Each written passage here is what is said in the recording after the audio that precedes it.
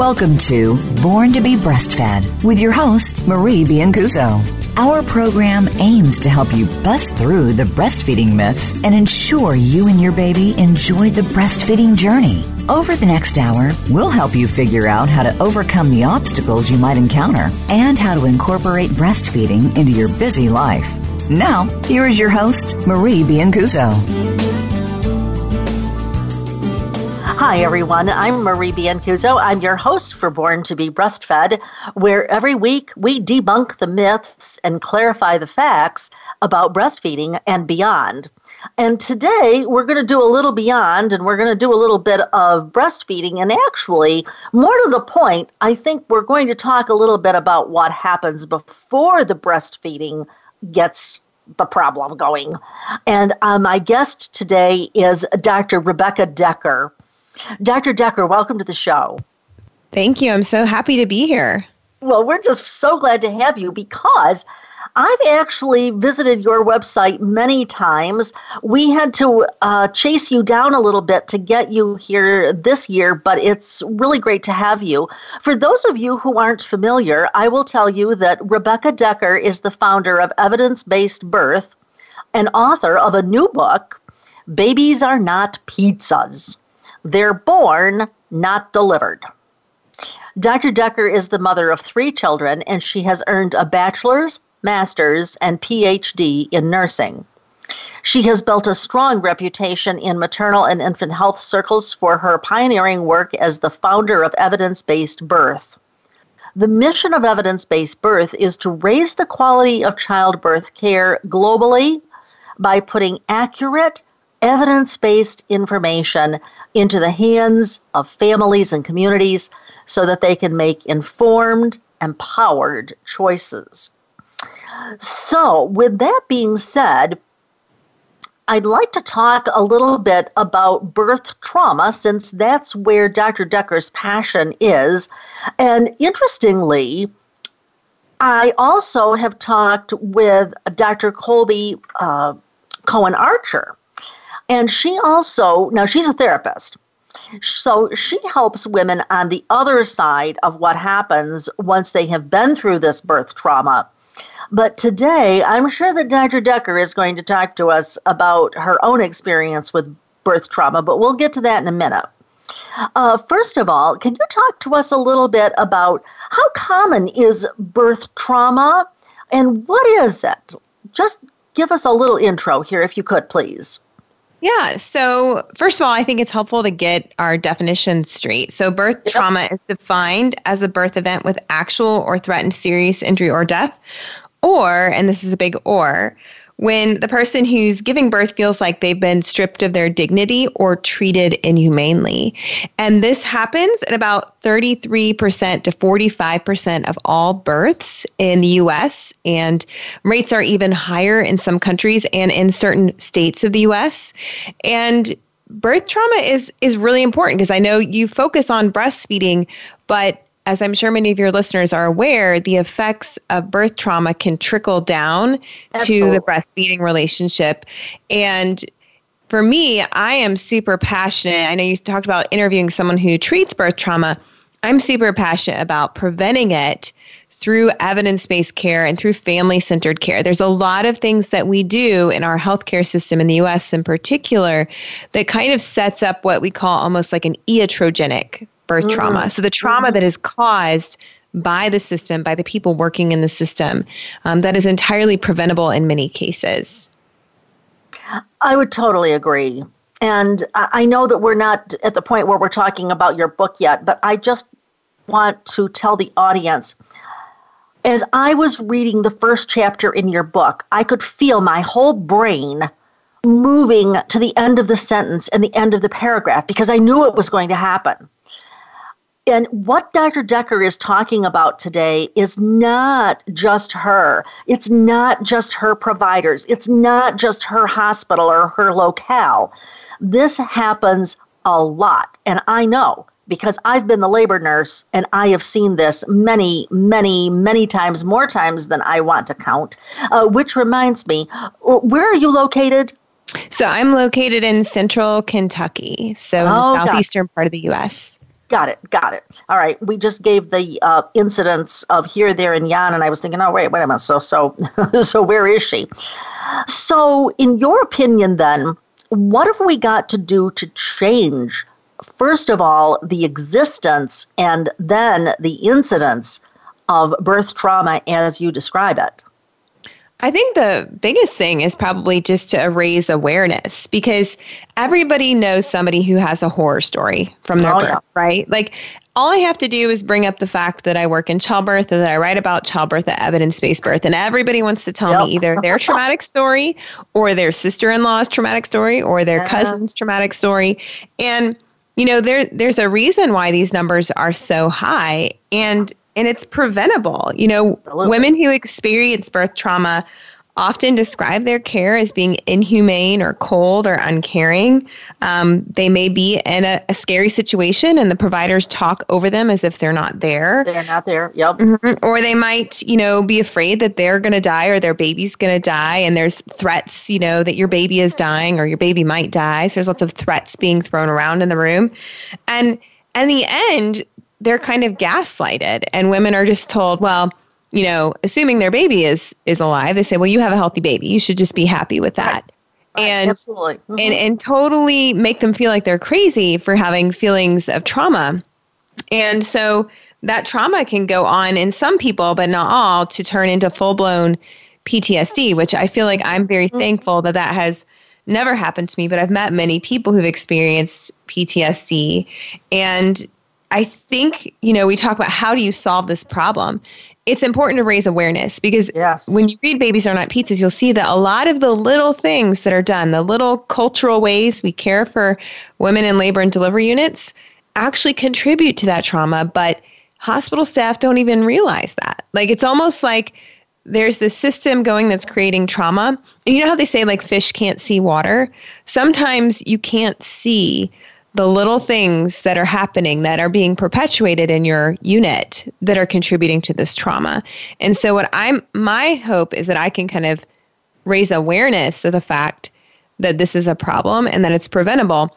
And a lot of times it's just that simple fact of opening your eyes to realize, oh, like this is what's wrong with our system. And reaching nurses, reaching providers, but also, especially, I'm really passionate about reaching students. And I cannot tell you, every week, I get at least 2 messages from former students of mine. I used to be an assistant professor at a large research university, and I interacted with a lot of students. I just ran into one today. She wasn't even a nursing student. She had been a dental student, but she had taken a class that I facilitated, and she remembered me. And it just really, to me, the impact that you can have on students who then 5 or 10 years later can be a part of changing the culture. So I really love working with students and with young people. I also believe in educating people in high school and college about birth before they have children, before they get pregnant, so that they can make choices that can protect them from birth trauma, because there are ways to lower your risk. And one of the ways you can lower risk is through, you know, the choices that you make with who you choose to be there with you at your birth. Oh, absolutely. And as you mentioned the dental student, and as you mentioned how many people tell their horror stories, I was thinking of a dental hygienist who, of course, did my 6 months cleaning. And every single time that I got in the chair for my routine cleaning, the dental hygienist, who knew I was a labor nurse, told me about her horrific birth experience. Well, the first time that she told me, I was thinking, oh, she seems kind of old to be having a baby. But, you know, I did say to her, well, so when was your baby born? She said, 23 years ago. And I remember thinking, this is so sad that 23 years later, she can tell this story as if it was yesterday. And honestly, every single 6 months that I went there, she retold and retold and retold me that story. And of course, I can't respond because I got all this stuff in my mouth. But the fact of the matter is, it does have an impact on women. And it's not something that they can shake easily. Now, clearly, you did not shake it easily. How old is your oldest? So my oldest is 11, but yeah, I still think about it all the time, and it's shaped my entire career. Yeah. After she was born, in a good way. I experienced something that's called post-traumatic growth, which not everyone experiences, but it is a possibility where you feel after you work through the trauma and wrestle with it, you can come out on the other side in some cases, feeling like stronger than ever and more empowered. And for me, it really left me with a strong impulse to advocate for better care. And so that's why I created Evidence-Based Birth, because I wanted to, spread the word about the kind of care that can prevent birth trauma. Absolutely. And it's so great that you could come out on the other end of that by asking yourself, what can I do to help other people? That is true growth. I have to tell you that when I read chapter 1 of your new book, Babies Are Not Pizzas, the first thing that I realized was that you had put into italics each event that had happened. So the epidural, the pushing, each thing, the vaginal exams, et cetera, et cetera. And each time I came to each one of those, I thought, there's no evidence for this, there's no evidence for this, there's no evidence for this, there's no evidence for this. And it struck me that yours was probably not the worst situation that I've ever learned about, but it certainly was very demonstrative of the fact that it's common and it's wrong. It's just wrong. I noticed that when you said the push, 1, 2, 3, I could hear that in my brain. I noticed that you put it on all caps. And I'm thinking, this is like the stupidest thing to be telling the patient. It's stupid. But tell us a little bit about how this seemingly normal event became very traumatic for you, but also it seemed to me like pretty counterproductive. You were pushing for 3 hours, and then so the birth thing was less than optimal. But then, and we'll talk about this on the other side of the break, getting your baby to be with you was kind of that next whole hurdle. So when you were having this experience, did you realize that there's no evidence for this? Did you feel coerced into doing whatever the staff said? What was going through your head here? I mean, for sure, even though I was a nurse and I was working on my doctorate, I was not a labor and delivery nurse. So I really came into that experience just wanting to be a compliant patient. I wanted the nurses to like me. I wanted, I trusted my doctor and the nurses. I thought they had their best interests in mind. So some things struck me as odd, like they wouldn't let me get out of bed. So stupid. I was hooked up to all of these continuous monitor, the IV. I was told I was not allowed to eat and drink. Even when I had a heartburn, they wouldn't let me take a little pill for heartburn. They had to give it to me through my IV, and I had a bad reaction to the IV medication they gave me where I got really dizzy and sick from the medication. And it was just all of these little things that just didn't add up. Why? But why? It's kind of silly. You won't even let me have a sip of water with a pill, or you won't even let me get up and walk to the bathroom. I have to use a bedpan. And when I couldn't pee in the bedpan, they're like, we have to catheterize you. Even though I was perfectly healthy, I didn't have an epidural at that point. And I know you mentioned epidural, and I do believe that epidurals are a very effective form of pain relief. But what I write about in the book is that, it was the only method of pain relief that they offered me. They did not give me an environment. They did not allow me to move around in different positions. Nobody offered me a birth ball or a peanut ball. They didn't, provide me with any support. So it was my understanding that you went to a childbirth ed class of some kind prior to birth, right? Yes, I did. I did have a childbirth class. I wasn't completely uneducated, and I had read some books, but in retrospect, the childbirth class really just prepared us to be good, compliant patients. It was kind of like, this is what will happen. This is what we'll do next to you. This is what we'll do next to you. So I was kind of being trained to just follow their directions. So when I got in that situation, I didn't know how to speak up for myself. Even when my intuition was saying things weren't right, I didn't know how to say no or yes, or can I do something different here?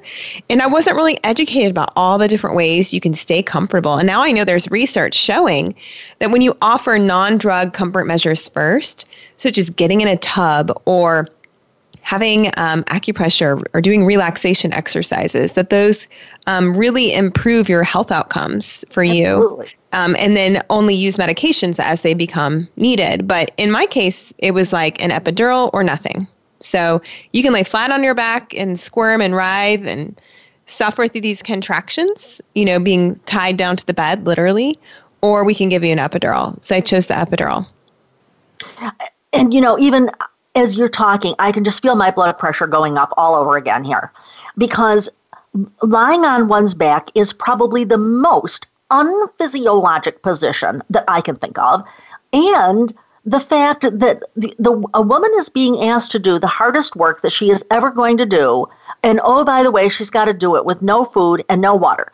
This is absolutely ludicrous, and we have been doing this for at least 40 years that I know of, and I'm sure much before that as well. And I believe that it is all predicated on the idea that that's the way we've always done it, and that is not evidence-based. It's not even common sense. So anyway, for those of you who are listening, I'm here today with Dr. Rebecca Decker. She is talking about her new book and her birth experience, but her book is Babies Are Not Pizzas, and we will be right back after this short break. Become our friend on Facebook. Post your thoughts about our shows and network on our timeline. Visit Facebook.com/Voice America. Was your breastfeeding experience stressful or challenging? Did you face an unusual obstacle and go on to meet your goals? If so, we'd like to hear from you, and so would other mothers. Email radio@borntobebreastfed.com to see if you can be Marie's next guest. Relationship issues? Anxious? Parenting challenges? No more. Learn how to live your best life. Tune into Straight Talk with top psychotherapist, relationship, and anxiety expert Sandra Reish. In this program, you'll learn how to transform your challenges into effective solutions, whether it's relationships, parenting, anxiety issues, or other life traps that you struggle with. Sandra will show you how to change them and how to live the life of your dreams. Listen every Thursday afternoon at 6 p.m. Eastern Time and 3 p.m. Pacific Time on the Voice America Health and Wellness Channel.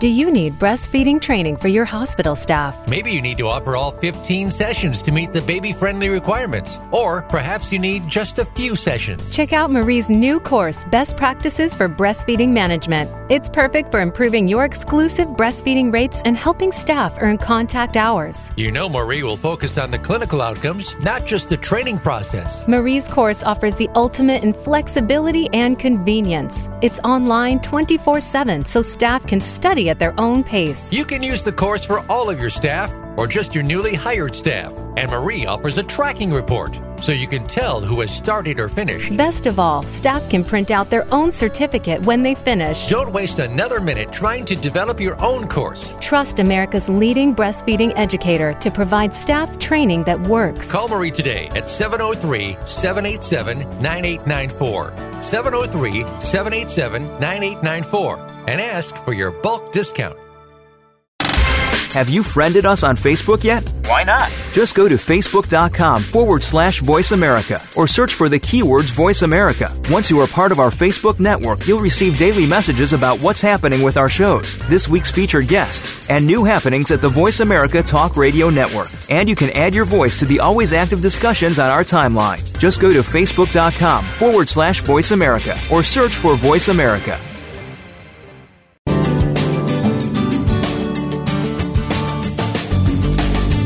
You're listening to Born to be Breastfed. To reach Marie Biancuzzo or her guest on today's program, please call 1-866-472-5792. That's 1-866-472-5792. You may also send an email to radio@borntobebreastfed.com. Now, back to the show. Hi, everyone. Welcome back. I'm Marie Biancuzzo. I'm your host for Born to be Breastfed, and I'm here today with my guest, Dr. Rebecca Decker. Now, before we go on talking to Dr. Decker about her own birth story, her book, and her passion to make the birthing world better, let me just tell you that for those of you who have ever had even the remotest thought of getting your IBCLC certification, I'd like you to consider coming to my hybrid course so that you can do some of it online and so that you can meet me as well. Or if that doesn't work for you, I'd like you to consider my all online program. Visit me at mariebiancuzzo.com. I know. I got to spell it for you. It's MarieBiancuzzo.com. So, Rebecca, I want to go to the next place, which was where, and as I was reading the story, I thought, the next thing they're going to do is take her baby away from her, and they're going to have some really stupid reason for doing it.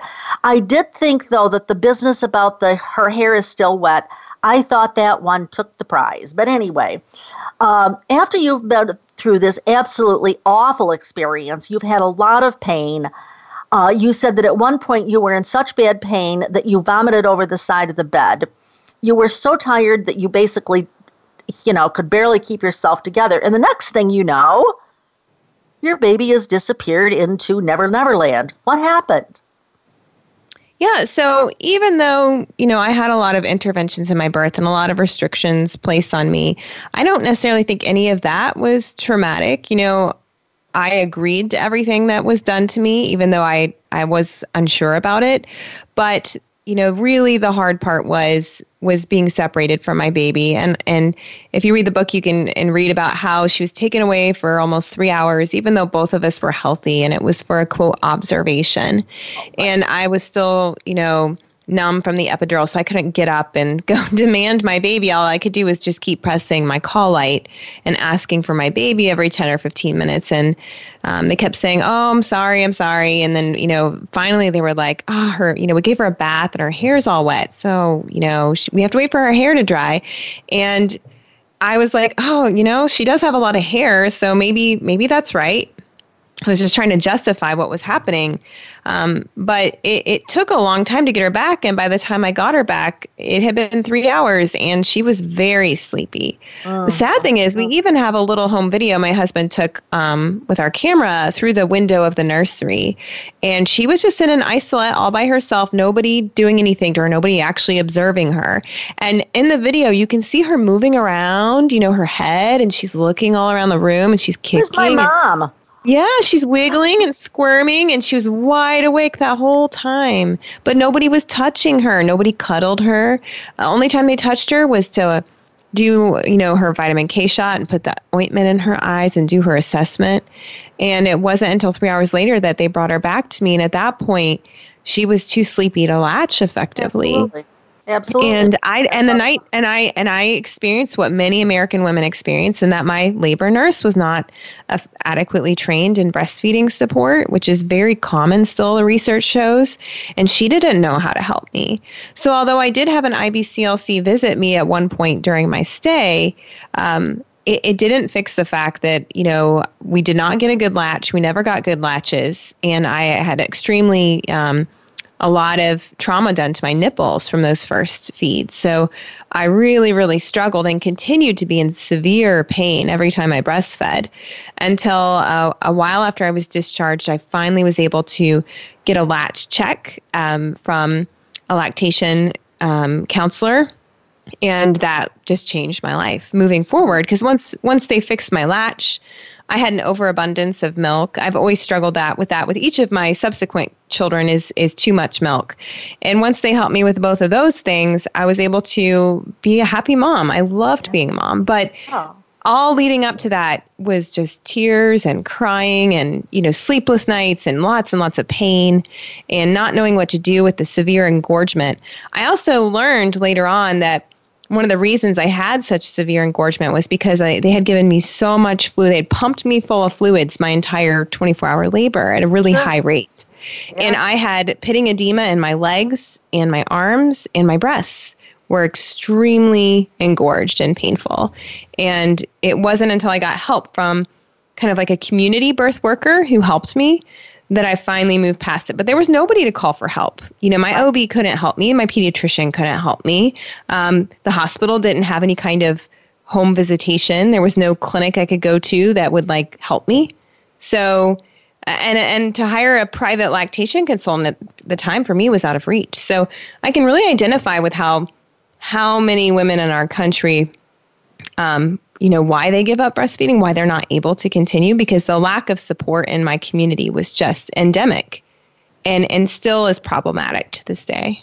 Yeah, and actually, I was just going to say, I personally think that if you had been left alone with your baby when she was alert and you were alert, and if she had latched herself on, you might not have needed much, if any, expertise or expert help. It may well have been, because I've seen these babies that do what I call self-service, okay? They really do hop on, and they do well from the beginning. But clearly, they whisked your baby away, so she didn't even have the opportunity to try some self-service for herself. And oh, by the way, that was certainly part of your engorgement problem as well. You had that big 3-hour delay, and my guess would be at that 3 hours, that didn't really count because she probably didn't know much, did she? And I'm also fairly certain that they gave her formula at some point. I'm not sure if they did in the first 3 hours, but I know they did later on in the hospital stay without my permission. So because she was spitting up formula at one point, I could see it. So there were definitely everything seemed stacked against me in terms of I wanted to exclusively breastfeed, but everything kept sabotaging it. And it wasn't that I was a failure as a mom. It was that the system was failing me. These staff were not trained in ways to support the breastfeeding relationship. And in fact, they continued my entire hospital stay to do things to interfere with it. Right. So thankfully, that hospital now is a baby-friendly hospital. But even still, their rates of exclusive breastfeeding, according to the Joint Commission, are still pretty low, which doesn't surprise me. And I hear that babies are still frequently given formula, and that actually a lot of the pressure comes from pediatrics and the pediatric residents. Oh, yes. Oh, I'm sure. And, here's the thing, what you mentioned about the system. Very often people ask me about how we're going to fix the breastfeeding problems. And sometimes I say, breastfeeding does not exist in a vacuum here. The mother is in this health system where, first of all, I'm a real believer in the fact that bad advice or bad interventions are worse than no advice or no interventions. Sometimes if everybody would just keep quiet and let the mother and the baby do what they want to do, a lot of these problems would probably take care of themselves. But no, we've got to put these mothers in these awkward positions, and then we've got to tell them that they can only do this and not that, and so forth and so on. And, I think it's really pretty remarkable that you came out as well as you did, although you sound like you're a pretty determined mother. You knew what you wanted. You were going to make it happen no matter what. Am I reading you right? I mean, I guess so, but even the most determined mother can easily give in because, when you combine these kind of stressors with the massive amount of sleep deprivation and exhaustion from a long, complicated birth, I was pretty desperate. I was pretty upset. And if I hadn't found that local birth worker who would help me out with a latch check, I don't know what I would have done. And I also got help from the La Leche League leader and the group of women. And, it really differs depending on where you live. I know some parts of the country, breastfeeding is considered the norm, and you're kind of looked down on if you don't breastfeed. But it's different. In the Southeast, I rarely have ever seen anybody breastfeeding in public. It's extremely uncommon. Yeah, you see a lot of people propping bottles still where I live, and none of my friends had babies yet. None of them knew how to breastfeed. I felt really lonely. So I know that there's probably still people who feel that way. And yeah, when you combine it with the sleep deprivation and a traumatic birth, it's just, a situation that for many people won't end the way they want it to. And I do feel that, the funny thing is at the time, I didn't think of this birth experience as traumatic. It wasn't until about a year later that I kind of put all the puzzle pieces together and realized, oh, that's why I feel like crying every time I think about the birth. Yeah. Let's talk a little bit about this this rigid power structure. a charge out of it, and not in a good way, when you said, I felt like I needed to be the compliant patient. They had told me what was going to happen. I was going to go along with it. And, I thought that's the way it was.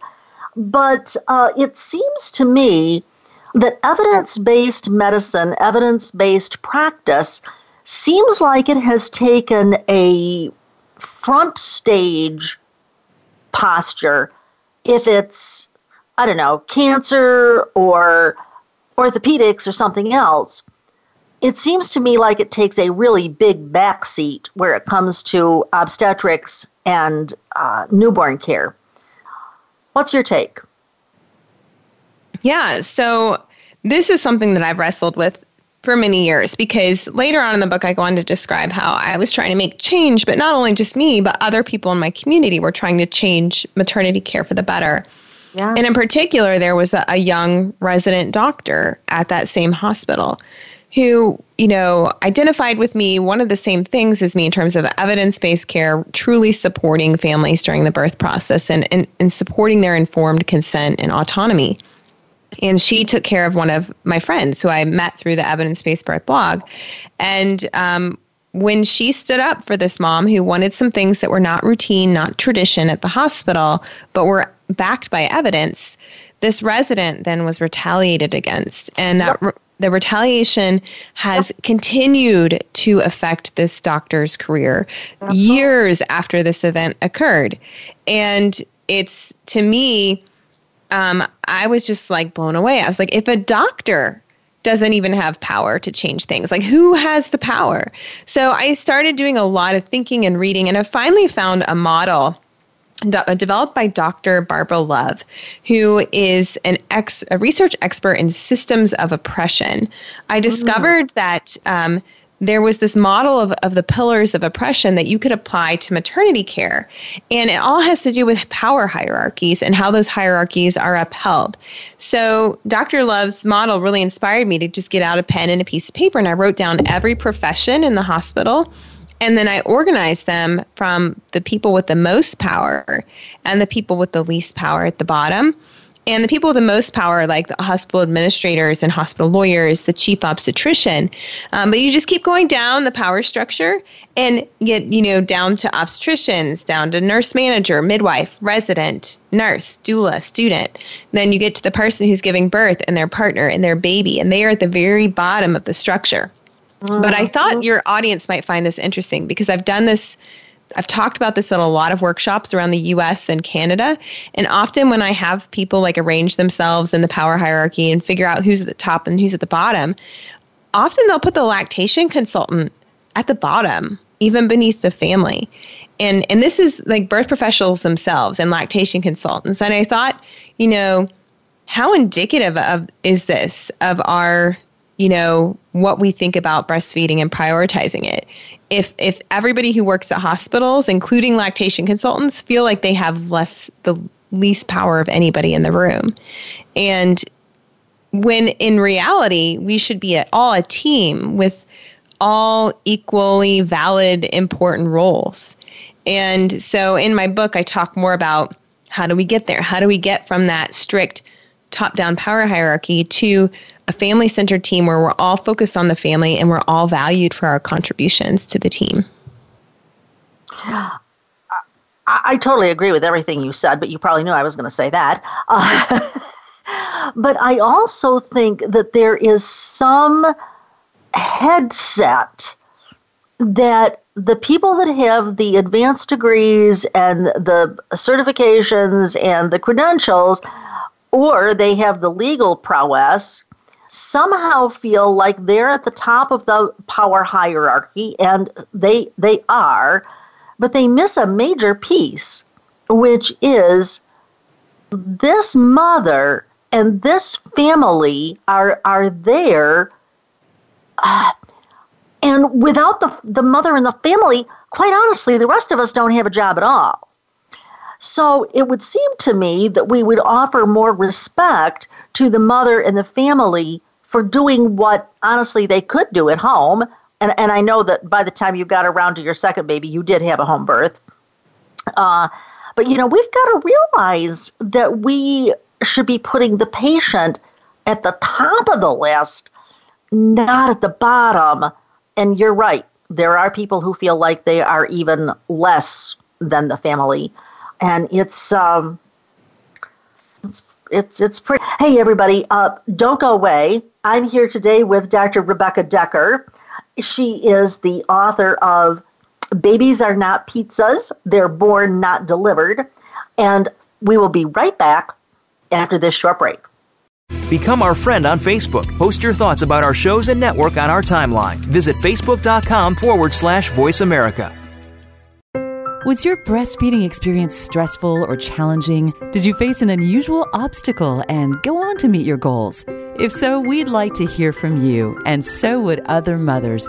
Email radio@borntobebreastfed.com to see if you can be Marie's next guest. Relationship issues? Anxious? Parenting challenges? No more. Learn how to live your best life.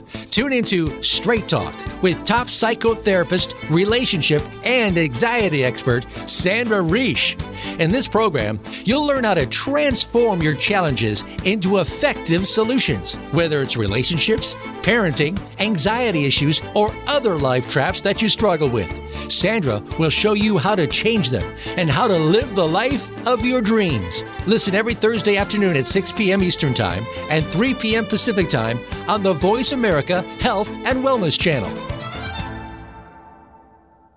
Do you need breastfeeding training for your hospital staff? Maybe you need to offer all 15 sessions to meet the baby-friendly requirements. Or perhaps you need just a few sessions. Check out Marie's new course, Best Practices for Breastfeeding Management. It's perfect for improving your exclusive breastfeeding rates and helping staff earn contact hours. You know Marie will focus on the clinical outcomes, not just the training process. Marie's course offers the ultimate in flexibility and convenience. It's online 24/7, so staff can study at their own pace. You can use the course for all of your staff or just your newly hired staff. And Marie offers a tracking report, so you can tell who has started or finished. Best of all, staff can print out their own certificate when they finish. Don't waste another minute trying to develop your own course. Trust America's leading breastfeeding educator to provide staff training that works. Call Marie today at 703-787-9894. 703-787-9894 and ask for your bulk discount.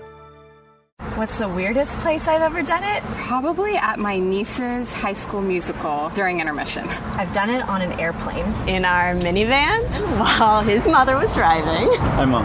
What's the weirdest place I've ever pumped? Probably the car dealership. In the bathroom at my sister's wedding. Finding a good place to pump can be hard. Donating breast milk is easy. No matter where you've pumped, you'd make a good donor to the Mother's Milk Bank at Austin. Learn how your milk can save lives at milkbank.org/gooddonor.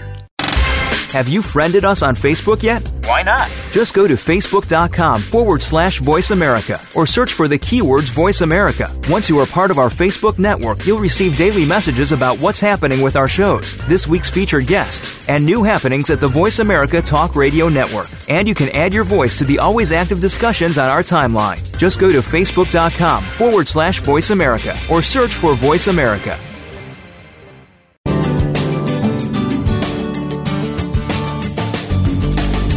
You're listening to Born to be Breastfed. To reach Marie Biancuzzo or her guest on today's program, please call 1-866-472-5792. That's 1-866-472-5792. You may also send an email to radio@borntobebreastfed.com. Now, back to the show. Hi, everyone. Welcome back. I'm Marie Biancuzzo. I'm your host. I am at mariebiancuzzo.com, and I'm here today with Dr. Rebecca Decker, who is the author of Babies Are Not Pizzas. And before we went to break, we were talking about the hierarchy of power in the hospital. We were talking about the healthcare system.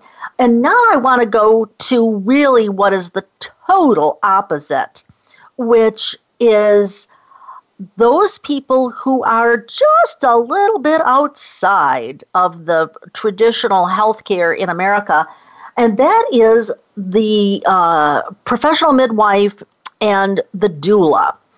Rebecca, I know that with your second baby, you had a home birth, and you told your story of how you got a midwife to take care of you, and you sort of presented that as being kind of underground. Thought that was an interesting word. And I believe that you also had a doula. Can you speak a little bit to how this went for you? Yeah, so the second time around, I had a lot of time between pregnancies, so I did a lot of research, being a researcher, and I started by making a bullet point list of everything that had happened to me in my first birth. And once I realized that so much of what had been done to me was not evidence-based, I kind of lost trust in that hospital. Yeah. And that's the hospital I was required to give birth at because it was affiliated with my university and my insurance didn't cover anywhere else. But even still, when I made a new list of, this is what I want at my birth, these are the things that will support and protect me and my family and, help promote breastfeeding and a good postpartum experience, everything on my list, unfortunately, was not being supported at the local hospitals. Maybe a few of the things on my list, like I wanted skin-to-skin care this time, and now that was routine. But otherwise, a lot of my other goals and wishes for the birth were just not really available at the hospitals, and I would have had to fight for them.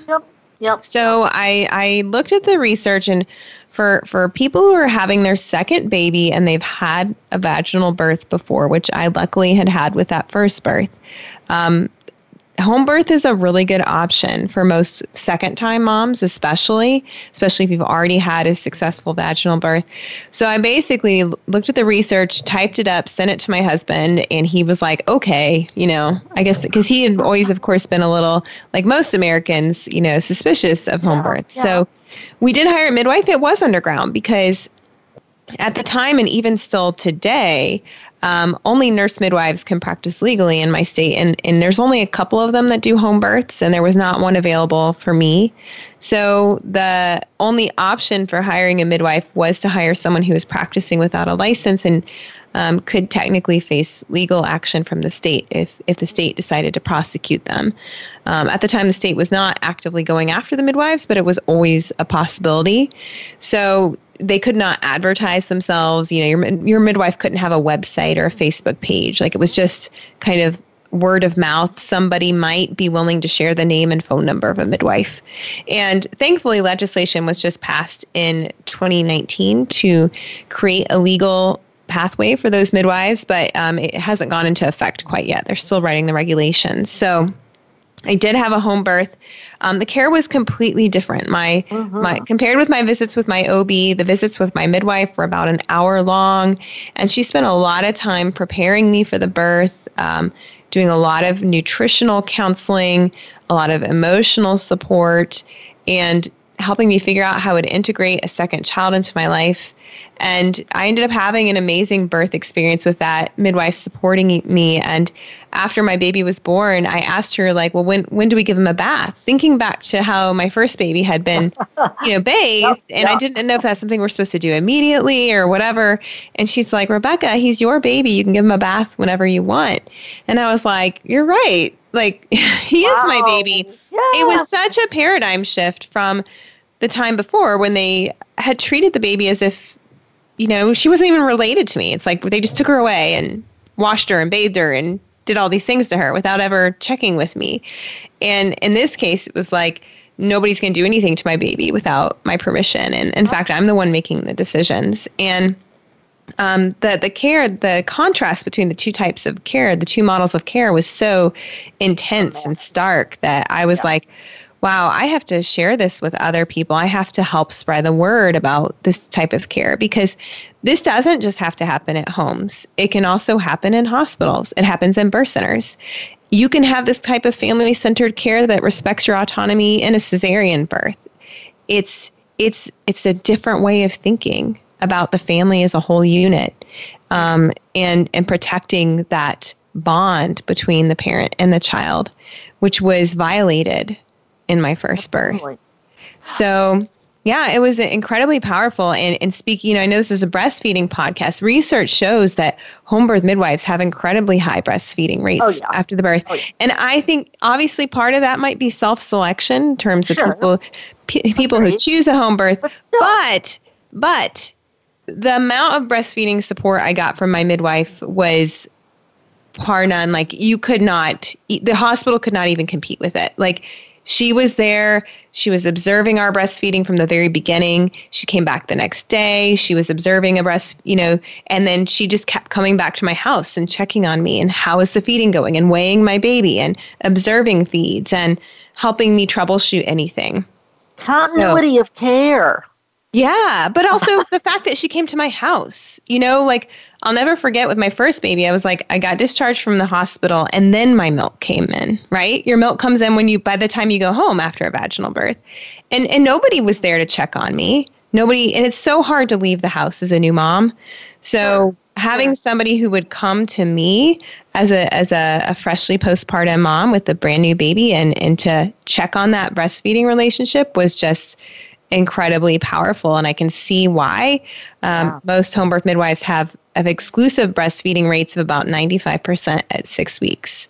So it just makes total sense. And that was actually one thing that helped us pass the legislation in Kentucky to legalize the certified professional midwives was being able to show legislators the effects on breastfeeding because they felt really strongly about that. Well, that is good. There were a couple of things that came to my mind, especially as you were telling the story about, well, she's your baby. You can bathe her whenever you want to. I am reminded of Dione Young's book, and I would have to look, but I want to say that Dione's book came out in 1990 or 1992, and it was called Changing Childbirth, and I remember reading that book, and in it was a sentence that was from a mother who said, I was home with the baby for several days before I realized that the baby did not belong to the hospital. And I was so struck by that statement that in the hospital, we kind of take over. We bathe, we decide, we whatever. And the mother is sort of on the periphery of all of that. In fact, I've had patients ask me, Marie, is it okay if I breastfeed my baby? Now it's like, yeah. But clearly the home birth was a very different paradigm. And it also shows how much control you had of yourself and your parenting experience, yes? Yeah, exactly. I mean, really, it's the bond between, a new parent and their baby is so intense. And really, we should be treated as like one unit rather than two separate people. And yeah, you're right. I have visited so many friends in the hospital, and the nurse will come in to do the first infant bath, and they'll just just start doing it. And I'm like, but the mom's going to be giving baths for the rest of this baby's infancy and toddlerhood. Like, we need to start empowering parents to be the ones to be the primary caregivers, even immediately from birth. And yeah, I do believe that there is this concept of I remember even with my first, after the birth the next day, I wanted to get up and walk around a little bit, just, walk the halls. And I asked if I could just bring my baby with me. Oh, and no. Oh, no. They were like, you're not allowed to carry your baby in the hallway. I was like, but it's my baby. And they're like, it's legal liability. You were going to drop the baby. You need to push it in the little bassinet. Yeah. So I had to push my baby around in the bassinet. I was like, but when I go home in one day, I'm going to be carrying my baby everywhere. So I thought that was kind of interesting. Rebecca, do you have some quick tips for, first, the parents, and secondly, the healthcare providers who might be listening? If you were to just boil it down to 2 or 3 things, what could the parent do? What could the professional do to empower families so that we can improve maternity care practices? Yeah, I think going back to, I believe in talking with high schoolers and college students about this because it's important for them to be thinking about this before they even get pregnant, because one of the first decisions you make when you get pregnant is, who's going to be my provider? Am I going to have an OB or a midwife or a family doctor, and who's it going to be? And most people in America, research shows, choose their provider for their birth based on who takes their insurance and maybe who did their well woman care. Yep. And given the fact that we have such high rates of birth trauma and unnecessary interventions in this country, I think we need to start rethinking about how we pick who's going to be there at our birth, because obviously just the closest clinic that takes my insurance or who did my GYN care isn't going to cut it. So I really recommend shopping around, and especially recommend asking doulas who are their favorite providers. Ooh, yes, I agree. Yeah, because they've seen so many providers at so many different births. Yes. At every hospital in town. So they really have an interesting perspective. They know who is, promotes informed consent and protects your autonomy, and who are the safest providers, who are the least likely to cause birth trauma. So I really believe it's important to gather a team around you can trust, and then start educating yourself. Unfortunately, I meet a lot of parents who think that they don't need to take a good childbirth class because they think they can just Google everything or watch YouTube videos. They do. Yes. Yeah, and this is very problematic. I'm horrified by how much outdated and bad information is online. So as a researcher, I see it all the time, all the inaccurate information. And you can't just go to a class that teaches you how to be a good patient like I did. Like, you really need to take a childbirth class that teaches you all your options, and also, how to speak up for yourself. So, finding a class that can teach you advocacy skills is really important. So those are the two main things I would recommend, getting the right team, the right provider, educating yourself. And then if I had to add a third, it would probably be look into hiring a doula to help you navigate the system. Yeah, I always feel like I'm trying to tell people the importance of having a doula. And first of all, they usually start out with, what's a doula? And if I can get them past that, the next thing is, why would I pay somebody to be a doula? My husband, my partner, my mother, my whoever. It's like, no, it's not the same. It is absolutely not the same. They are not a trained support person. And I can tell you, from having worked nights more times than I want to admit to, at 2 o'clock in the morning, the family falls asleep in the recliner. The doula doesn't. She is there to do what needs to get done. So let's talk a little bit about your book. And here's the thing I want to know right off the bat. What was the part of your book that you liked best, or that you most enjoyed writing?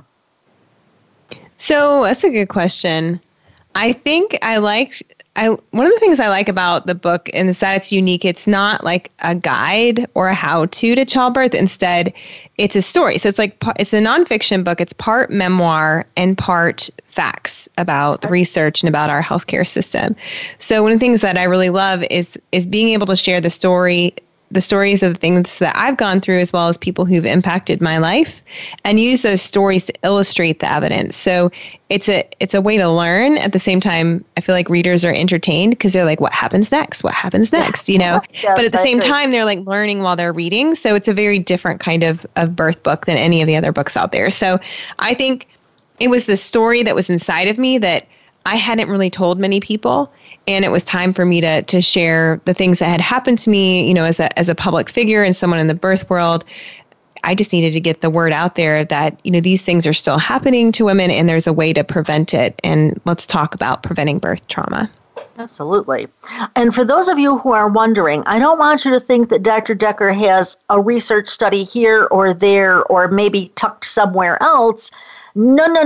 She has got dozens of research articles, and by the way, these were substantial studies that she uses to illustrate her point. And I would say sometimes she's got at least a dozen strong studies just on one page, for heaven's sakes. So by all means, take a look at Babies Are Not Pizzas, and tell us, Dr. Decker, where can we find your book? You can find it anywhere online where books are sold, including Amazon. Also, if you go to evidencebasebirth.com/book, you can get the first chapter of the book for free, both an audio chapter and a digital chapter, so you can check it out. And the book is also available on Audible as an audiobook. Fantastic. I would say you'd be foolish not to get the first chapter, because the first chapter is pretty riveting. So by all means, take her up on her offer. Dr. Decker, thank you so much for being with us today. Thank you so much for having me. And for those of you who are wondering, yes, we've got more on birth trauma. So if you are interested, by all means, hang around. We're here to help you with your birth and with your breastfeeding experience. And make no mistake, those things are absolutely related. And from now until next week, just remember, your baby was born to be breastfed. Have a great week.